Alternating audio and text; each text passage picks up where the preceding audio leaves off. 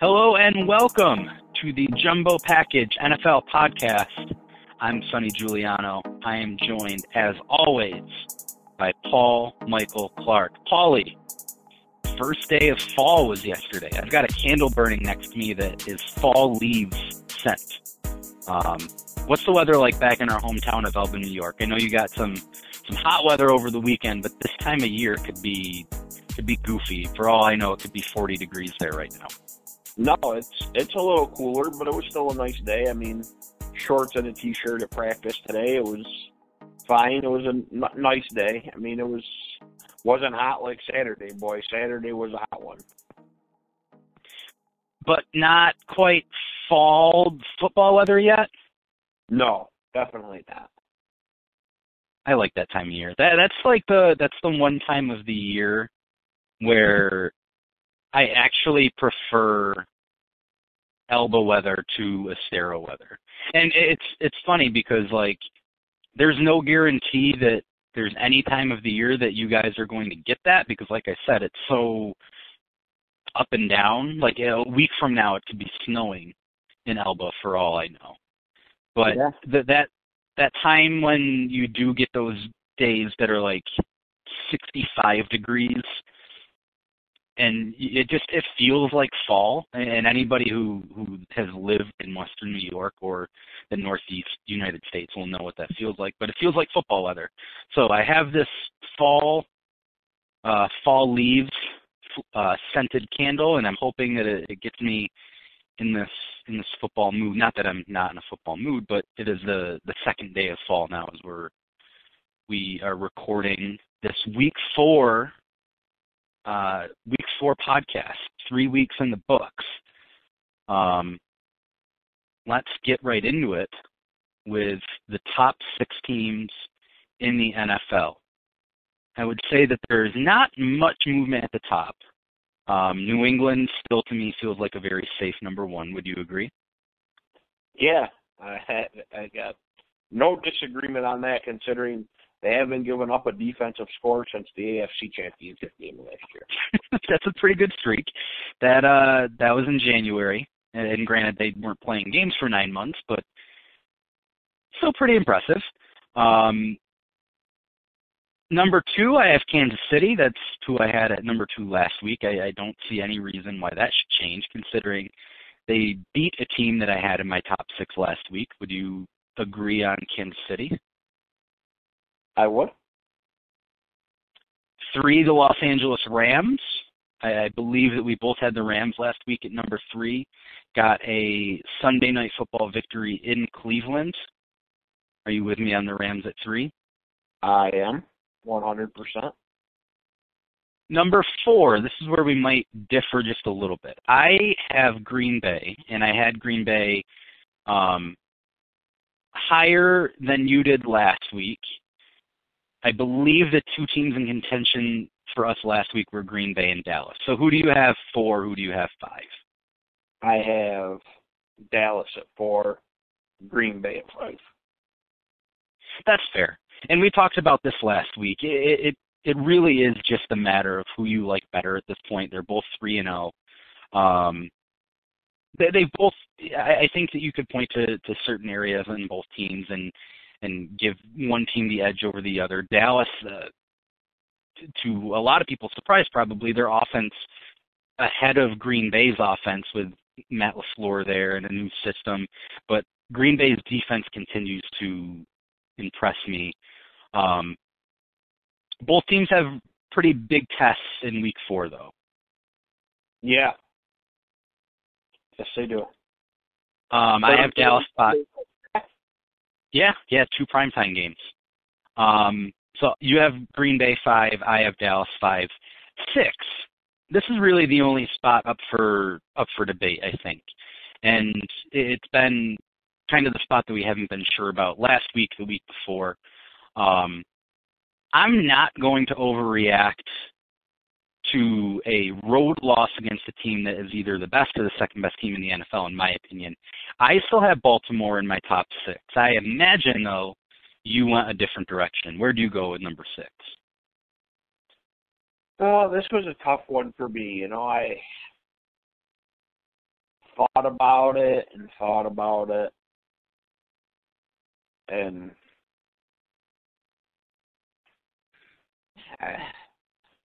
just as I was getting ready to put Seattle in there, they threw in a real clunker at home. Mm-hmm. So I looked at it and I thought, who hasn't lost yet? Okay, so you're going right by the numbers, undefeated. Well, I just figure, So I looked at the teams that haven't lost yet, and who's in that category. I mean, the Buffalo Bills are sitting at 3-0. You're going Buffalo at number 6. I'm going Buffalo at number 6. Wow, I love it. I love it. Sure. I'm fine with it. They won 2 games on the road to start the year. They took care of business. They tried to give away that game to Cincinnati last week. But this is a classic AP poll kind of move. We're going to boost the team up in the rankings because they have a high-profile matchup coming up the next week. So New England at Buffalo. I'll entertain that idea, and I'll say I'm fine with Buffalo at number 6. But it's kind of hard to imagine that heading into next week, our Week 5 podcast, we probably won't still have Buffalo penciled into that spot.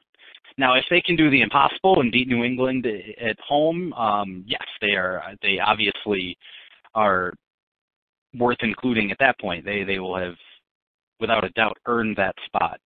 But I think moving forward, I think that you can make a case for Baltimore. I think you could make a case for Buffalo, probably Buffalo more so than any of the other undefeated teams.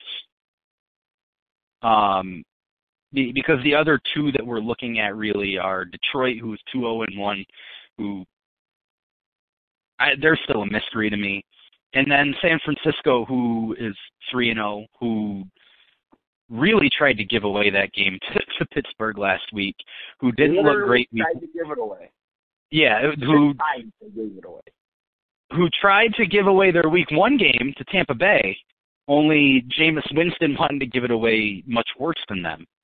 And then they blew out Cincinnati in Week 2. So if we're going based on just the wins and we want to give it to an undefeated team, Buffalo, I think, would be the most deserving. But I think that that's a spot that it could be reserved for Baltimore if they win against Cleveland. It could be reserved for that Bears-Vikings winner. If either one of those 2 teams win convincingly, I think you could talk yourself into one of those 2 being the number 6 team. If New Orleans can beat Dallas on Sunday Night Football without Drew Brees, I think maybe they're in contention then. But right now it feels like a pretty safe, locked-in top 5. I agree. So we'll have to see. But I'm good with Buffalo. I like it. There has frequently been a lot of Buffalo Bills slander on this podcast, even though we're both from Western New York. So let's give them a little bit of credit. Let's hype them up a little bit as they head into this big game. The Shitty Teams Club. Again, hat off to you for making the switch in terminology from the bottom 6 to the Shitty Teams Club. There is no reason to impeach this president. The Miami Dolphins are firmly locked into the presidential spot in the Shitty Teams Club. Oh, yeah. I think they're proud to be the president of that club, too. I think so, too. I mean, we talked about this last week. It's very clear that the plan this season was we are going to try to lose games. We are going to trade away our good players. We are going to be building for the future. It's the closest thing that we've ever seen to an NFL team going full trust the process, Sam Hinkie. And they are just doing it brilliantly. The only 2 teams who have a worse point differential through the first 3 games of an NFL season were the 1922 Louisville Brecks and the 1923 Rochester Jeffersons. Those two teams were so bad that they were kicked out of the NFL. So we'll have to see what happens with the Dolphins. Not looking good for the Dolphins. I have no idea if they were actually kicked out of the NFL, but obviously the Louisville Brecks and Rochester Jeffersons don't have a proud football history. But yes, the Dolphins are the president of the shitty teams club. Vice president, we had co-vice presidents last week. It was basically the state of New York, the New York Jets and the New York Giants. But now after what Danny Dimes did in Tampa Bay, I think we have to remove the New York Giants from the shitty teams club. Yeah, they're out. I would say, though, the Jets are still holding on to that vice presidency. Yep.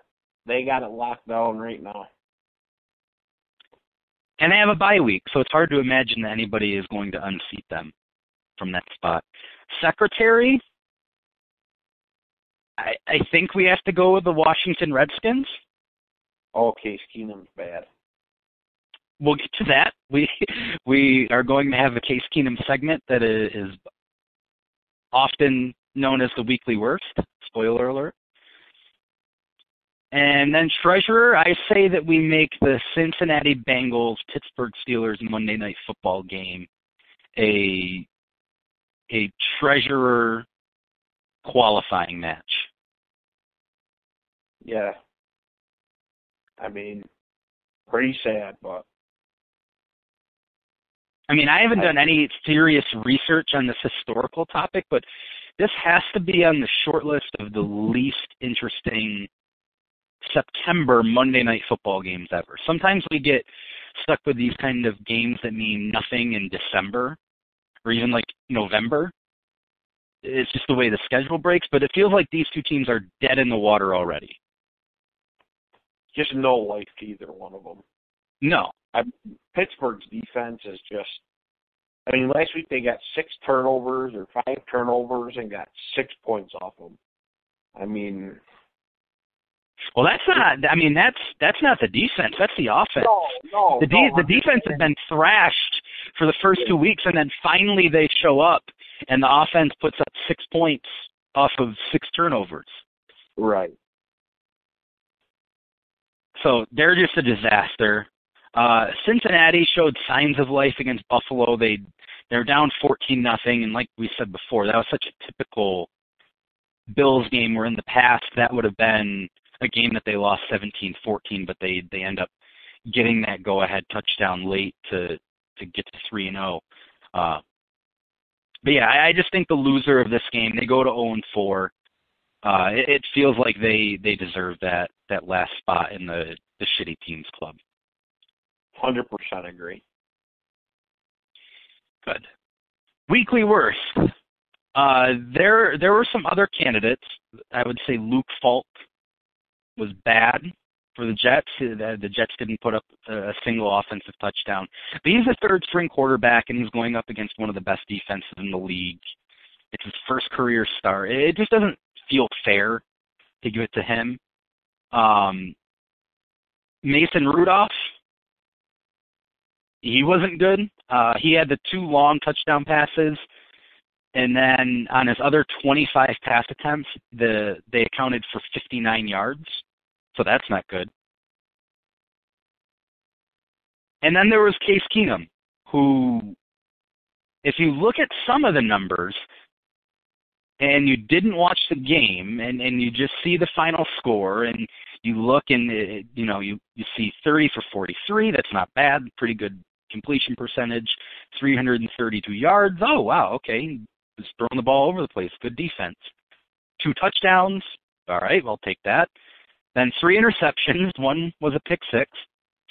3 fumbles, 2 of which were lost, and some truly terrible throws, even on the plays when he wasn't facing any kind of pressure, which in his defense, he was under fire almost all night. But there was a whole lot of bad in that game from Case Keenum. I mean, that pick 6 to Clinton Dix was an absolutely horrific throw. I mean, the couple fumbles was just terrible ball security. I mean, and Jay Gruden says no quarterback change next week. I thought they might go with Haskins, but well, I think here's the logic. They have the Giants next week, and to me that feels like the kind of game that maybe you bring them in for. You know, the Giants don't have a great defense. That is theoretically a winnable game. But after that, they have New England, and I don't think you want to feed Dwayne Haskins to New England. After that, you go to Miami. I think Week 6 is the spot where you put Haskins in. You don't think it'd be good if Haskins played against the Patriots? It kind of feels like putting a toddler in a lion's den.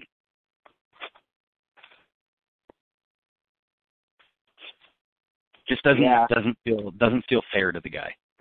No. Total debacle it would be. So yeah, I think we're looking at a doozy of a showdown Week 6. The 0-5 Washington Redskins visiting the 0-5 Miami Dolphins for Haskins to make his debut. A game that we will spend 7 seconds on. There will be 12 people in the stands. Yeah, there really might be. For $75, you could stand on the sideline and call 2 plays. Oh, man, what a disaster both of those two teams are. So, yeah, Case Keenum, we talked about it during the game. He was making a strong running for the weekly worst right out of the gate.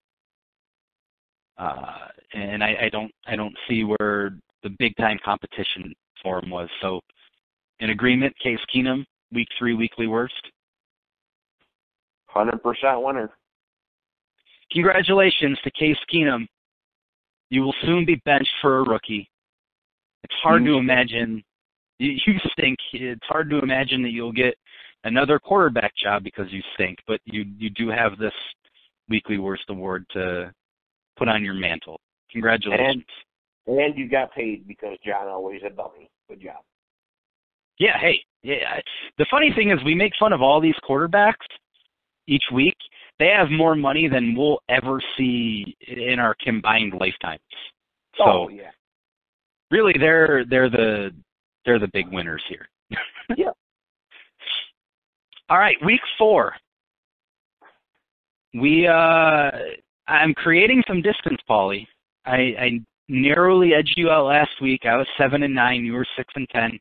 Not a good week for either of us picking football games, but I now have a 3 weeks to 0 advantage in the standings. I am 27-20-1 for the year. You are 22-25-1 for the year. We have 3 games different this week, so you do have an opportunity to chip away at my early lead. It's really weird. I don't know if you feel the same way. For whatever reason, common sense, it seems like it would be that as the season goes on and you watch all these teams, you get a better feel for all these teams. For me, it's the complete opposite. I went into week 1 feeling like I knew what all of these teams were. It was a really solid week of picking for me. Week 2, I felt really good. Last week, I was iffy, and the results showed it. Like I said, 7-9. This week, I feel like I'm a mess. I had no clue what to do with a lot of these games. Are you feeling any of that, or is it just me? No, yeah. I mean, last week there was a lot of head scratchers. Like, I didn't really know. Same way, like, wasn't comfortable with the picking. Well, the problem is, week 1, usually everybody's healthy. So you're getting, right. I mean, now you look at teams like Philadelphia, they're so hurt that, just so many teams are banged up. And so, I mean, we'll see. Just got to Yeah, last week there were some weird ones. The Arizona-Carolina game, like I didn't know that Kyle Allen was just going to be that good. Impressive outing for Kyle Allen. Yeah, he looked. I mean, he looked better than Cam did either of the first 2 weeks. I don't want to get too carried away and talk about a quarterback controversy or anything, but the guy looked really good against Arizona. But we thought that line was weird. We didn't understand why the Panthers were favored on the road. We both talked about that. The entire Hardwood and Hollywood crew went with Arizona that game, and Carolina wins by 18. Seattle and New Orleans. That was another game where everyone on the Hardwood and Hollywood staff, we all went Seattle. We talked about it on the pod. We didn't get why it was only 4 that Seattle was favored by, and then the Saints win by 6. So there were just some weird ones. The Jets got the game wasn't even that close. Right. The Jets, that was a screwy cover.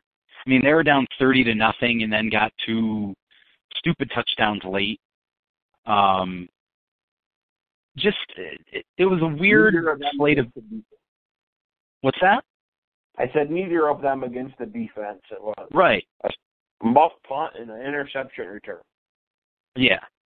So it was just weird, and I didn't feel comfortable with the schedule, and I don't feel comfortable with it this week, so I have no idea what to expect. But let's start with Thursday Night Football. A big early game for my Super Bowl pick. The 1-2 Philadelphia Eagles visiting the 3-0 Green Bay Packers. The Packers are a 4.5-point favorite. And man, the Eagles, like you said, they just keep getting banged up.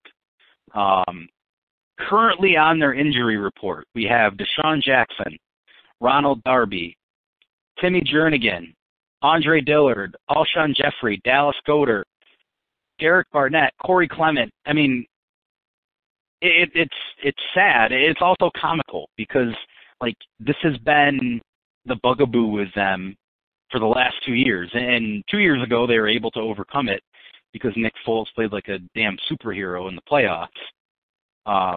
But last year, it's what caught up with them, and it's why they very nearly missed the playoffs. And already it's happening. I feel bad. I feel like I put the kiss of death on them. But this is a really tough spot for them. And it's a really big game because you already have Dallas jumping out ahead. They're 3-0. If you go to 1-3 to start the year, they still have some really tough games on the schedule. And like I said, I don't feel great about it. I went with Green Bay. Yeah, I also went with Green Bay. I mean, their defense is playing great. Carson Wentz just has, Zach Ertz, that's really about it for weapons. I mean, both weeks they lost. Guys dropped passes that could have won the game. Playing in Green Bay with that defense flying around on prime time, short week, the Thursday night games are usually sloppy and more defensive. Mm-hmm. So, you got to take the home team. I like the Packers. And look, we mentioned it last week. The Packers are only going to get better. It would be foolish for anybody to think that they are peaking early because the more time you give Aaron Rodgers to adjust to this new offense, the more dangerous they are going to be. And that's ultimately why I have them ahead of Dallas. Just because I feel like they have a level that they can hit, and I'm not sure that Dallas, where they are right now, is much different than where they can be. I think Green Bay still has a level to get to. But on the point of Philadelphia, I pulled up the schedule. They're at Green Bay this week. They get the Jets next week. And even that game is tricky because the Jets are coming off a bye. They might have Sam Darnold back. It's going to be kind of a trap game because if you look at the rest of Philadelphia's schedule, after that Jets game, at Minnesota, at Dallas, at Buffalo, home for Chicago. 4 really, really difficult games. Then they have a bye week, and they come back to play New England at home. That's a brutal schedule. It's brutal. And even after that, they have Seattle at home, and that's not an easy game going up against Russell Wilson. It does ease up a bit at the end of the year. They're at Miami, home for New York, at Washington, home for Dallas, at New York in their last 5. So it's setting up for the classic, exactly what happened last year. Philadelphia peaks at the right time. They end up making the playoffs, and they knock the Bears out of the playoffs again. I can already see it happening that way. At least you're positive. You know me with the Bears, Mr. Positivity over here. Yeah. But yeah, this is a dangerous game. They have a really difficult schedule coming up. Weeks 6 through 12 are just brutal. So they're in trouble. And I like Green Bay. I think that at some point, they're going to have the game where they put up 45 points and their offense just looks awesome. It's going to happen eventually. I don't know when it's going to be, but we both know that it's going to happen. They need some weapons, though, man. I mean, they don't got much around Aaron Rodgers offensively. I just don't worry about it. I can't. I think I've been just beaten by him so many times that I feel like it doesn't matter. I don't know. Maybe you're right. You could be right. There are a lot of unproven guys, and we talked about that at the beginning of the season for our division previews. Was who steps up, who is that guy? Can they get a consistent running game in this Matt LaFleur offense that might value running the ball a little bit more? Can they establish a number 2 guy after Devontae Adams? What is this scheme going to look like? Will Rodgers thrive in it? Those are all question marks. I just feel like at some point that his talent is going to win out. That's just how I feel. It usually does. Yeah. All right. On to Sunday. The 0-3 Washington Redskins, the secretary of the Shitty Teams Club. They are visiting the 1-2 rejuvenated New York Football Giants, who are a 2.5-point favorite at home. This was the one game that I actually had a really good feeling about. I don't get why this line is only 2.5. No Saquon. I guess so, but he was only on the field for 24 of their 65 snaps last week. That offense was moving just fine without him. And I know they're a lot easier to game plan for heading into the week, but have we seen anything from Washington that they should not be at least a 3-point road underdog? Oh, definitely not. I like the Giants in this one. I do too. That was one of the few games that I didn't have to think twice about. I gotta say, I had no strong opinions on Daniel Jones. I can confidently say I maybe watched him in college 2 times. I thought they reached for him. Everyone thought they reached for him. He looks really good in that game. And granted, it was against Tampa Bay. It's one game. But there were just some throws that he made that were legitimate NFL throws. He looked comfortable. He looked confident. He had underrated wheels. I didn't realize that he could run like that. And I read that he was facing pressure on 51% of his dropbacks. And he was 12 for 16, 192 yards with 1 touchdown against pressure on Sunday. That's really impressive for a first-time starter. I'll tell you what, too. Evan Ingram was phenomenal in that game Sunday. He was. Absolutely. And, we knew that. We knew that he had all kinds of talent. He's a legitimate weapon. And it's seriously a bummer that Saquon got hurt. This isn't a team that was going to sneak into the playoff picture or anything like that, but him in that offense with Daniel Jones and, some young guys there, they could at least be fun. Gives him a little sign of life anyway. Yeah, yeah. With Saquon, we know that they're at least competitive every week. Yep. On to another game with a quarterback who surprised everyone. We said it before, Kyle Allen for the Panthers. We didn't expect him to be as solid as he was against Arizona, but it's Carolina. They're 1-2. They're visiting the 2-1 Houston Texans. And this was another line that I found a little weird. I think I expected Houston to probably be favored by a little more than 4. As did I. Superman plays for Houston. He really does, man. I just hope this isn't a case where we, like 7 years down the line, the conversation about Deshaun Watson is, man, if he ever could have had an offensive line.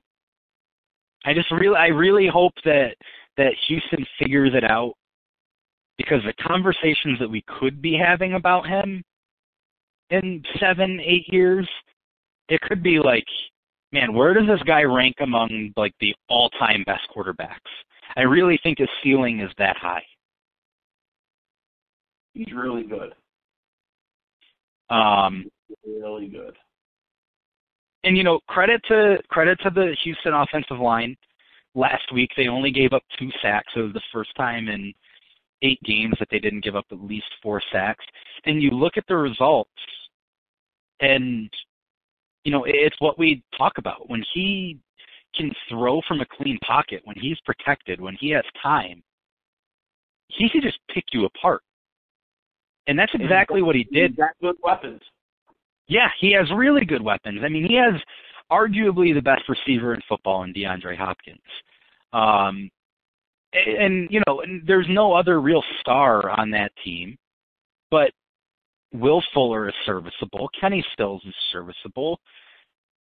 And you just look at what he did. He was 25 for 34, 351 yards, 3 touchdowns. Like, that could be him every week if they could just figure out the offensive line. Yeah, I mean, really, they should be sitting at 3-0 right now. Yeah. Yeah, I mean, if it weren't for a 58-yard field goal at the gun on the opening Monday Night Football game of the year, they're 3-0. I definitely like them in this one. Yeah, so do I. I think the only reason to worry, and maybe this factored into the line, the Panthers got to Kyler Murray 8 times last week. That could be trouble for Deshaun. Yeah. Deshaun's a little harder to get than Kyler Murray, though. Sure. Completely fair.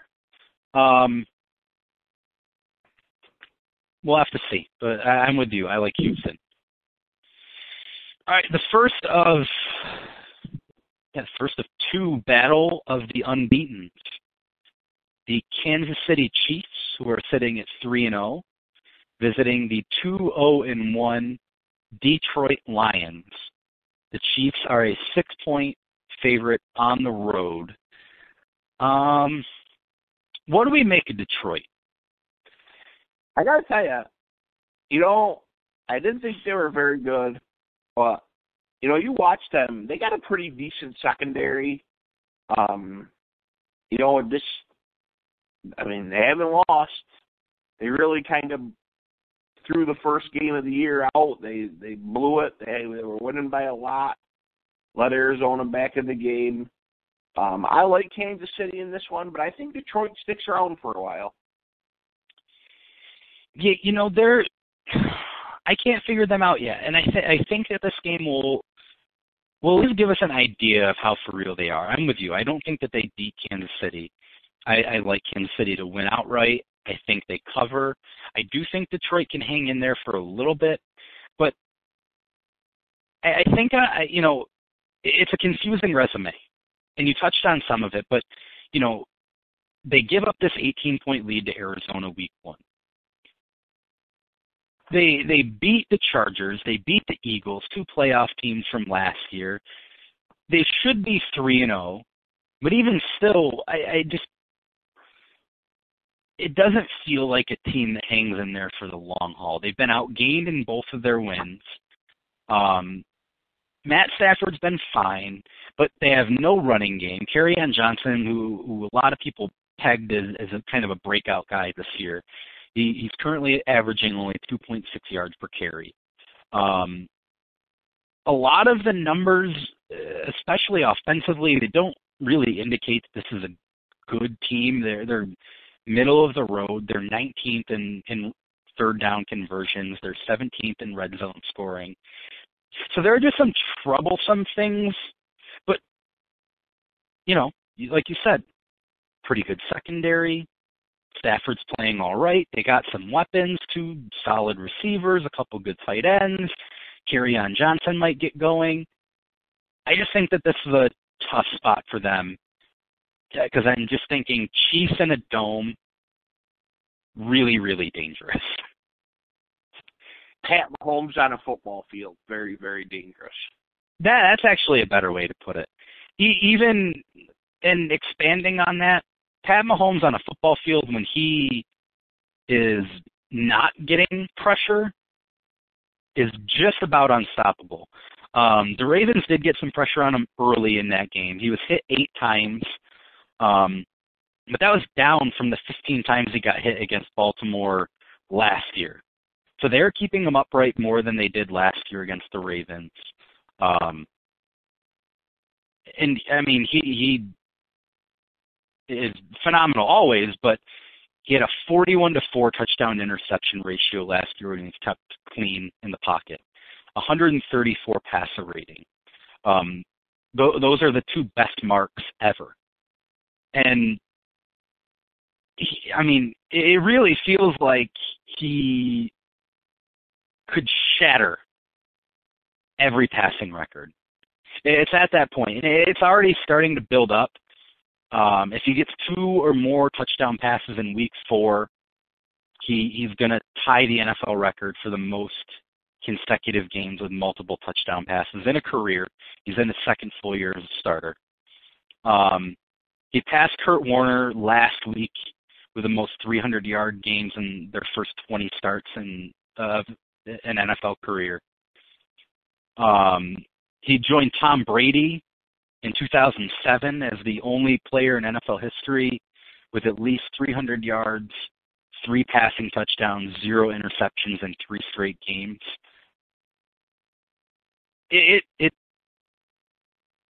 I just wonder what the ceiling is for this Chiefs offense. Not only this year, but moving forward. Because it just seems like he should continue getting better. He's impressive. He's fun to watch play football. And I know that that's just about as much praise as you can give a Chiefs player. I get it. But it's just, it's crazy, especially with Tyreek Hill out.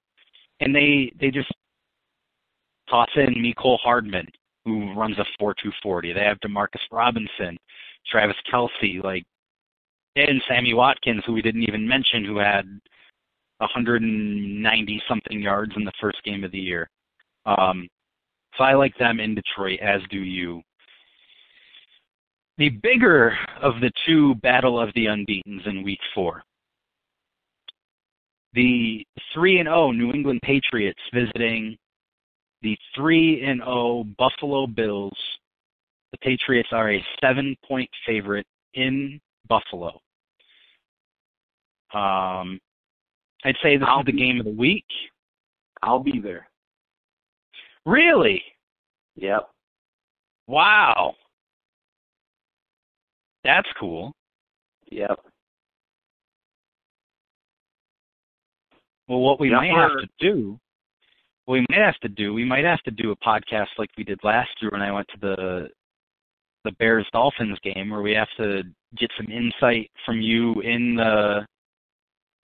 from inside the stadium, and then I could fill you in on what you missed in the early slate, because you're not going to be able to keep your eye on that as the game's going on. We might have to change up the format a little bit next week.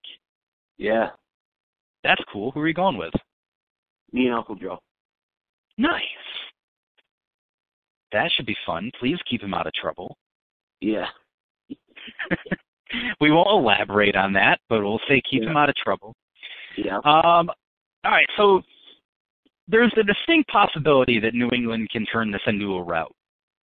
But there's also the possibility, and let's just entertain it, since we did say that the Bills are the number 6 team in the league, that maybe they hang in there. Maybe they can, if not pull this upset, they could give their fans a reason to be invested all 4 quarters. We both took New England, but lay out the roadmap for how you think Buffalo can stay in this game. They're gonna have to turn New England over. They're gonna have to play mistake free. They're gonna have to play a clean game offensively. Josh Allen's gonna have to make a lot of plays. He's gonna have to make plays with his feet and his arm. It's not gonna be easy. This Patriots defense is really good. And their offense isn't too bad either. But Buffalo's going to have the crowd behind them, and Jordan Poyer and Micah Hyde make a lot of plays for that team in the secondary, and they're going to have to do it again this week.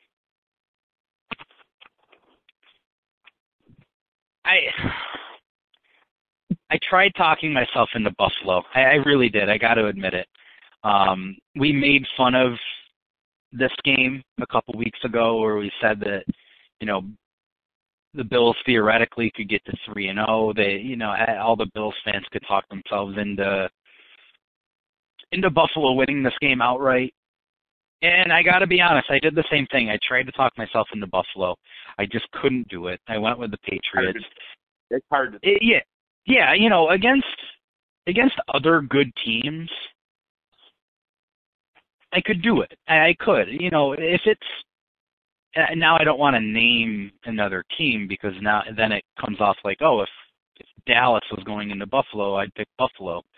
I don't know that would be the case, but just the fact that it's New England, and how well prepared they're going to be. They're going to understand that, they're not seriously threatened, but the fact that Buffalo is 3-0, they pose a mild threat in the AFC East. They're not going to take this game lightly. Brady's going to be sharp. That defense is going to be really good. I just, I hope I'm wrong. I really do. But I went New England minus the 7.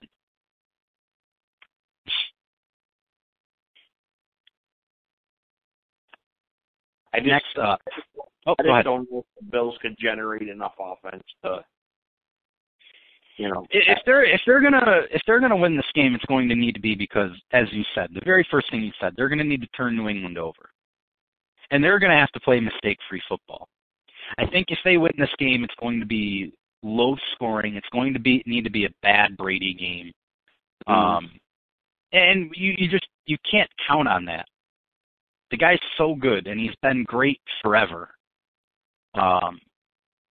So if that's what you're banking on, it's really tough to talk yourself into that team. Like if it's Kansas City, we're just talking about the Chiefs.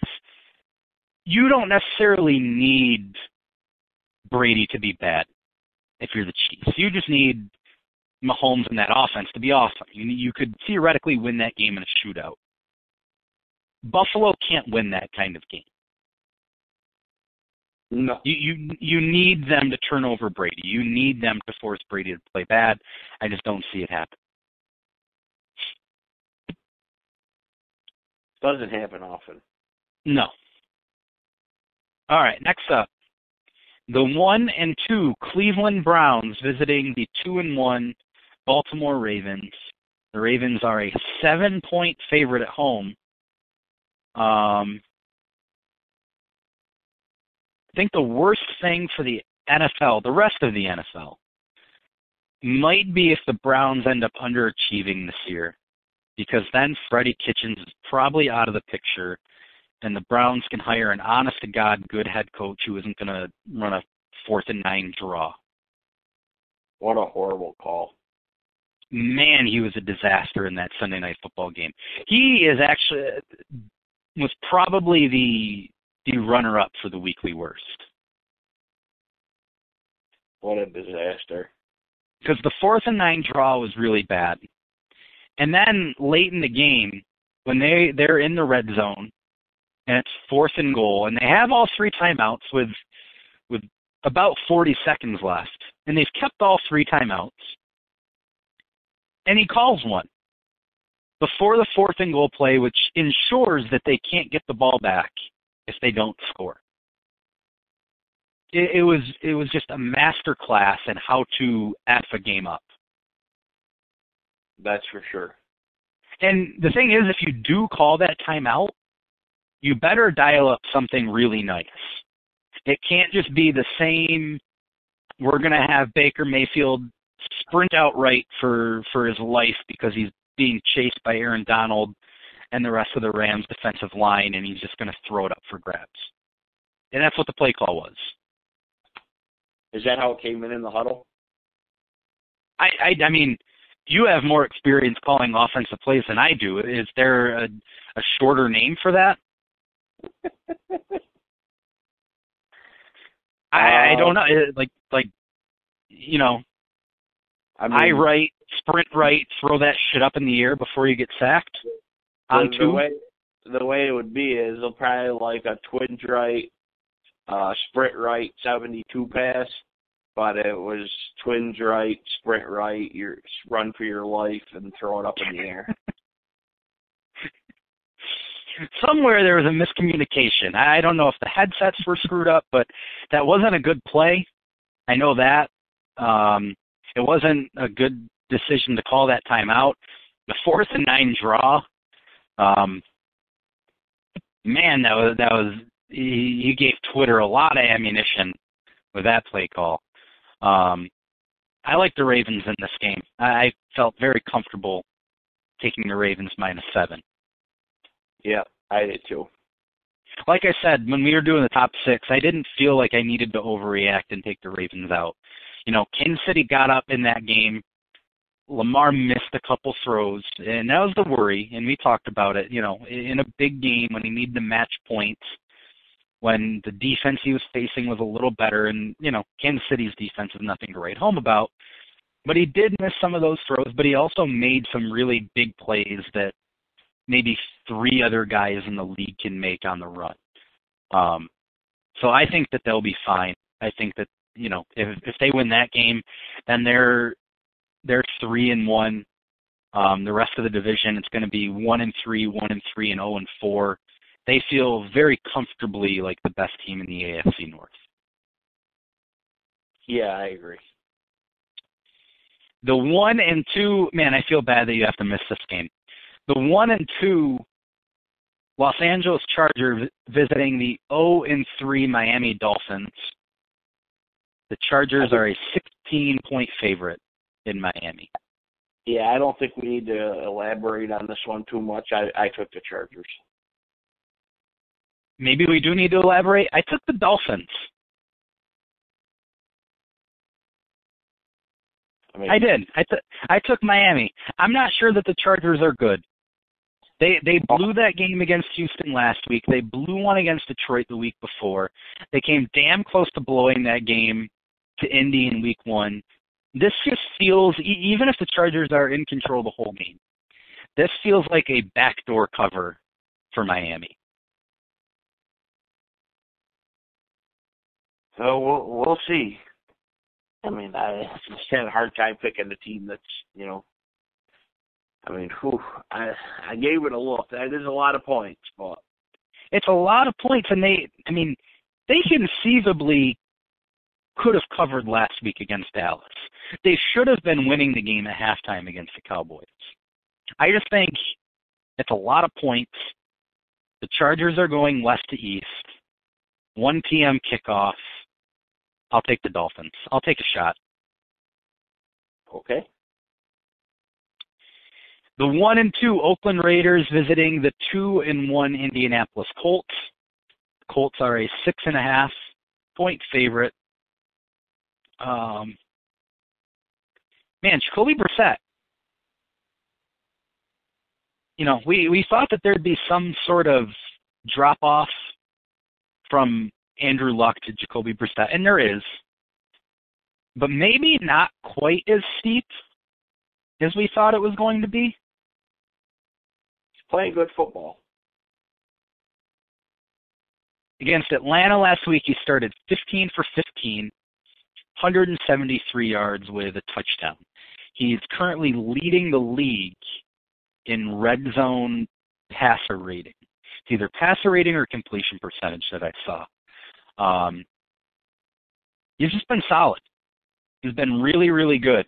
I don't think that they could theoretically ask for him to do any more than he's done. And even in their lone loss, he made all the big plays late that put them in contention to win that game. I like this Colts team. I do. I was worried about them coming into the year.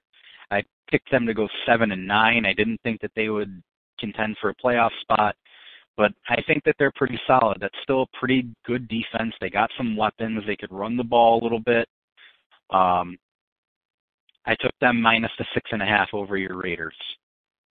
Yeah, I did the same. I'm going to start doing what you do with this pick against the Rangers every week like you do with the Bears. So, look, you told me last week I was sick. Maybe it was 2 weeks ago. You told me that I was sick for picking against the Bears. If you're going to do what I do, you at least owe me an apology. No, I told you were sick because you picked.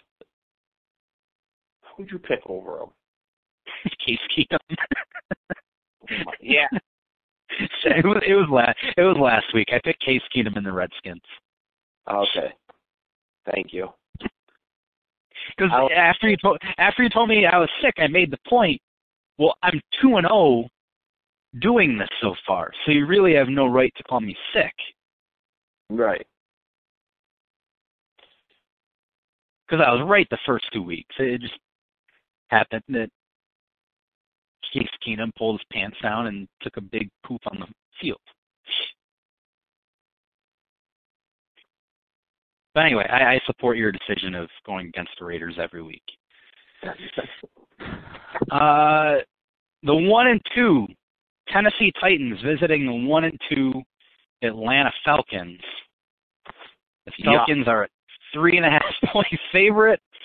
Yuck is a good way to describe this game. I took Atlanta. I don't know. I took Atlanta also. On to the next one. Yeah. The 1-2 Tampa Bay Buccaneers visiting the 3-0 Los Angeles Rams. The Rams are a 10-point favorite. I think we got to give a little credit to Jameis Winston. I will not do such a thing. All right, then I'll briefly give credit. That was a spot that he was put in when the Bucs go down 32-31, where 9 times out of 10 that game ends with him throwing an interception. That's not how the game ended. He led the Bucs into field goal range with a beautiful deep ball to Mike Evans, who roasted Janoris Jenkins. He was killing the Giants all game. And then it was the kicker who screwed them out of the win. He missed a 34-yard chip shot. I just want to, Jameis Winston, he's a punching bag. He's a 5-time Weekly Worst Award winner. I don't take any of that back. He did what he needed to do in that game. So I'll say that. I think he's going to be an unmitigated disaster against the Rams. I like Los Angeles. Rams defense looks really good. Yeah. Ahead of the offense. Somehow Aaron Donald got better. I don't know how it's possible. He's a freak. Jameis Winston's having bad dreams about him all week. And I really like the Rams in this game. I do too. I thought 10 was actually a little low.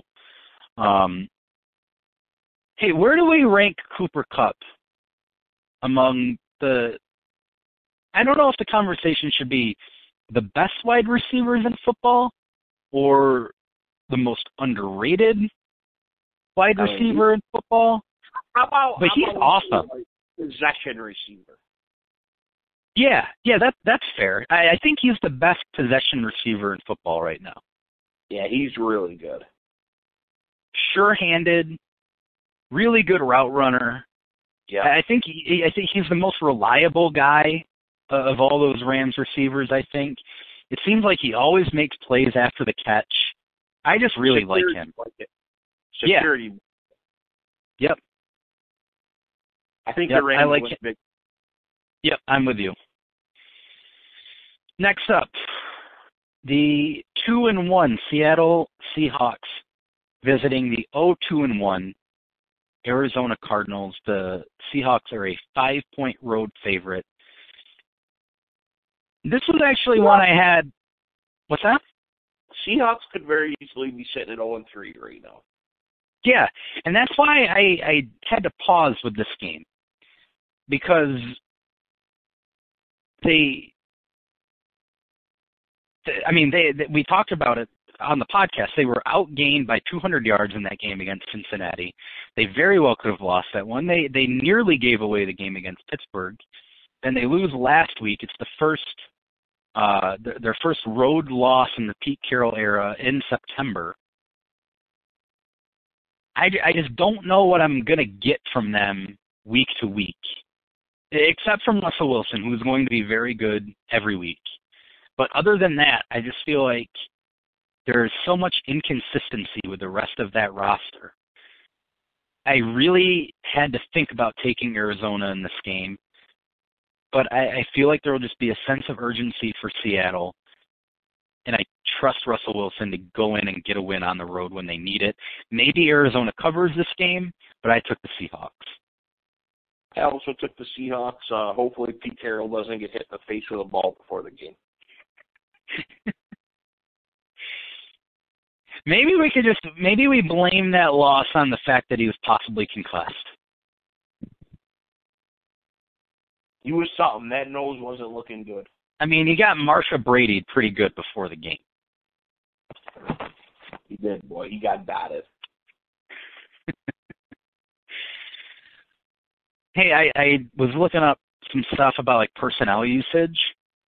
So the Cardinals have run 4 wide receiver, 1 running back sets 104 more times than the next closest team in the NFL so far. Not air raid offense, man. Actually, it was surprising to me how much more they used it than everyone else. I mean, it dwarfed the rest of the league. Yeah.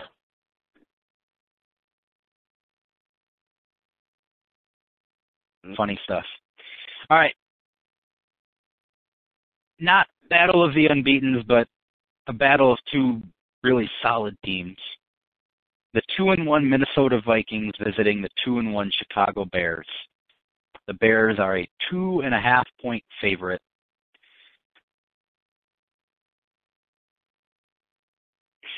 I mean, I think you know where I went. You picked Minnesota. I like the Bears at home. I think they get turnovers, and I think they win the game. That's fine. I agree with you. I think they get turnovers. They do that very well. Well, they did it well last week. They hadn't forced a turnover the first 2 weeks, but even still, here's what I worry about with this game. And this is not just me doing my thing like I did last week, picking against the Bears, against Washington, and stuff like that.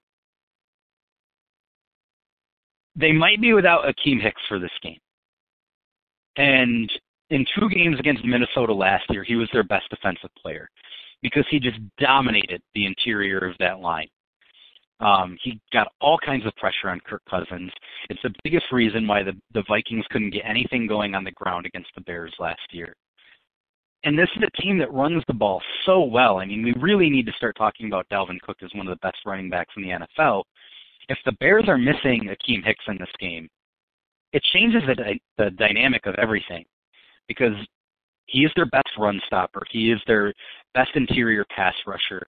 That just changes so much of what gives Minnesota fits playing the Bears. So if he's not right and if he can't go, the Bears are in real trouble. Even if he can, though, and here's the other thing that worries me. If they could force all kinds of turnovers with Kirk Cousins, but Mitchell Trubisky could give just as many back. Their offense finally got something going last week, and until that red zone interception that Trubisky threw later in the game, he looks pretty good. He looked pretty comfortable. They're playing with more tempo, which I liked. I'm just not sure yet that that's the kind of offensive effort that they're going to bring to the table every week. So, yes, I'm picking against the Bears because I could win both ways. I want to make sure that the Bears don't lose the game outright and I get nothing from it. But this is also a really dangerous game, in my opinion. Yeah, I figured it would be. Again, though, I hope you are right. It's definitely a tough game. I mean, the Bears need more out of their offense. I got to tell you, I haven't been crazy with Matt Nagy's play calling so far this year.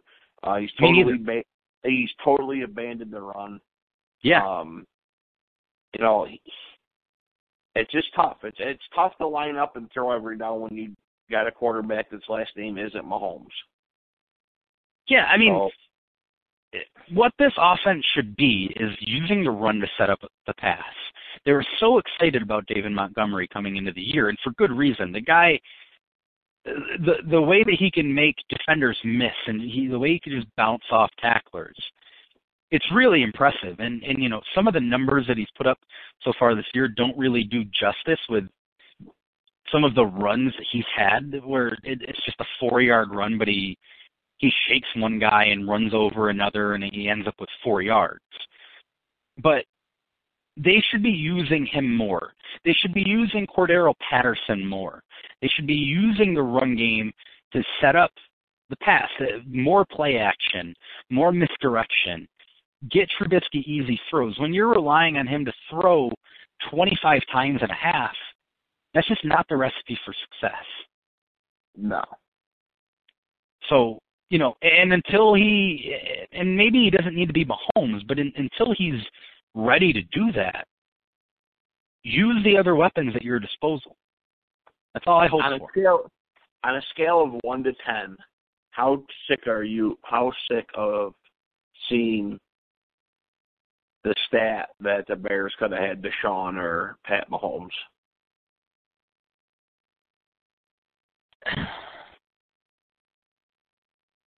I mean, I don't.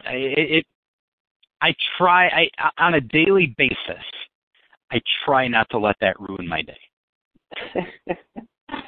I mean, it's something that I actively have to do. I have to tell myself, don't be upset about this today. And look, you were there with me the night they drafted Mitchell Trubisky. I told you the one guy I don't want them to draft is Mitchell Trubisky. Not only did they draft Mitchell Trubisky, they traded up to draft Mitchell Trubisky when they could have traded back to get Deshaun Watson, who I loved coming out of college. We both loved him. Or Patrick Mahomes, who is freaking revolutionizing the way that football is going to be played.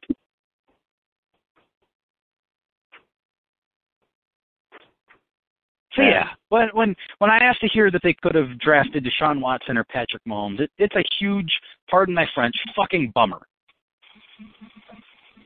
I gotta tell you, I might be half a Bears fan if they would have drafted Deshaun Watson. I know you would have. You love Deshaun. He was your favorite non-Florida Gator player ever, I think. Oh, I love me some Deshaun. Still do. I do too. Bears have a much better offensive line than the Texans do. Yep, they sure do. All right, next up. Man, that was a huge bummer that you asked me that question. I'm sorry. The 1-2 Jacksonville Jaguars visiting the 0-3 Denver Broncos.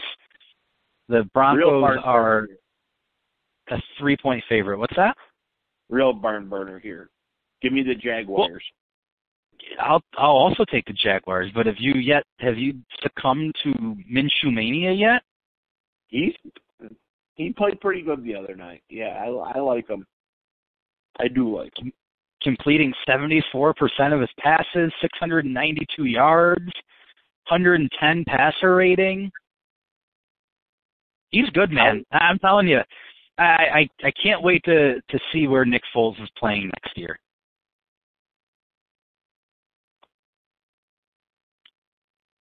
That'll be interesting. I like Jacksonville too. I'm sure you saw the stat. It was floating around Twitter. No team had gone 3 consecutive games without a sack or a takeaway since sacks became an official stat in 1982 until the 2019 Denver Broncos. Yeah, I mean, not a good start. They gave up 6 sacks to Green Bay. Jacksonville got to Marcus Mariota 9 times. I think the Jags defense, I told you last week, man, I think that Jags defense is still good.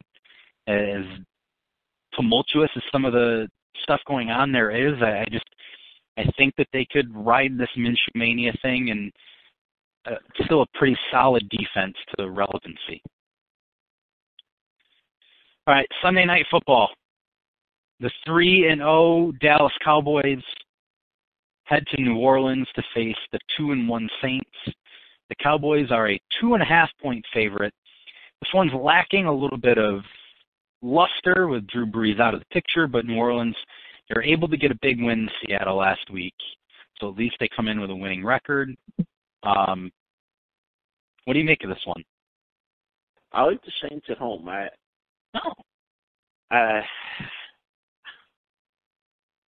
don't know.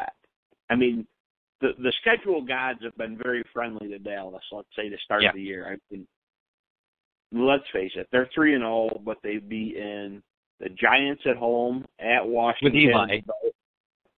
What's that? It was with Eli. It wasn't Danny Dimes in yet. Right. So it was Eli's Giants, Case Keenum's Redskins, and Josh Rosen and the awesome Dolphins. So I'm going to take the Saints. This is going to sound funny, what I'm about to say, and you're probably going to... Hold on. Can I guess? Yeah. I want to guess what you're about to say. You don't think the loss of Drew Brees is as big as most people do?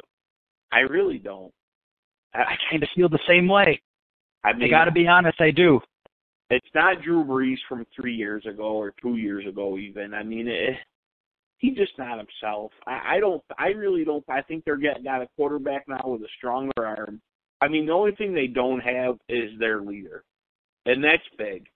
But, I mean, they got a more mobile guy, a stronger arm guy. I don't know. Here's the thing, though.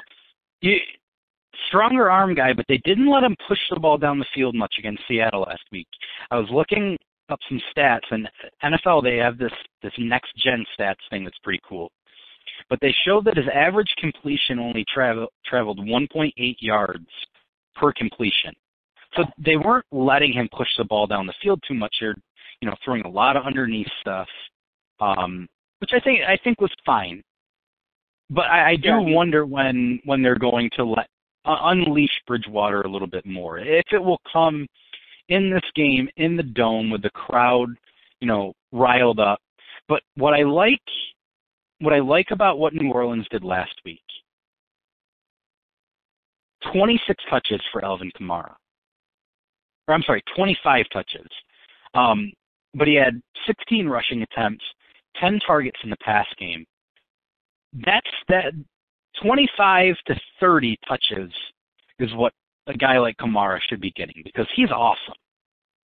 He is fantastic. And I think that should be the recipe when Breeze comes back. And, they do a fine job of getting him involved in the pass game. He's one of the best pass-catching running backs in the league. But, I wanna see him getting up to 25, 30 touches per game. He had 16 rushes last week. He had 26 in the first 2 weeks combined. So I like that they're giving the ball to him a little bit more on the ground. He's their best weapon. Get him involved more. This is a pretty good Saints defense. Yeah. So, for the time being, maybe they could ride that. However, I did go with Dallas in this game, just because their offense has been clicking so much, and they have a lot of talent defensively. Heading into the year, neither of us really big on the Saints. I had them winning the division, but you didn't. And I didn't feel great about it. But some of the problems that they have shown to have early in the year, I think Dallas can exploit them. I wouldn't be surprised if the Saints won this game, but I took the Cowboys. Real doozy at Monday Night Football we got. My goodness. 0-3 Bengals, 0-3 Steelers. We both took Pittsburgh. Plug your next Notre Dame football game. You guys are 3-0. We are. We're 3-0.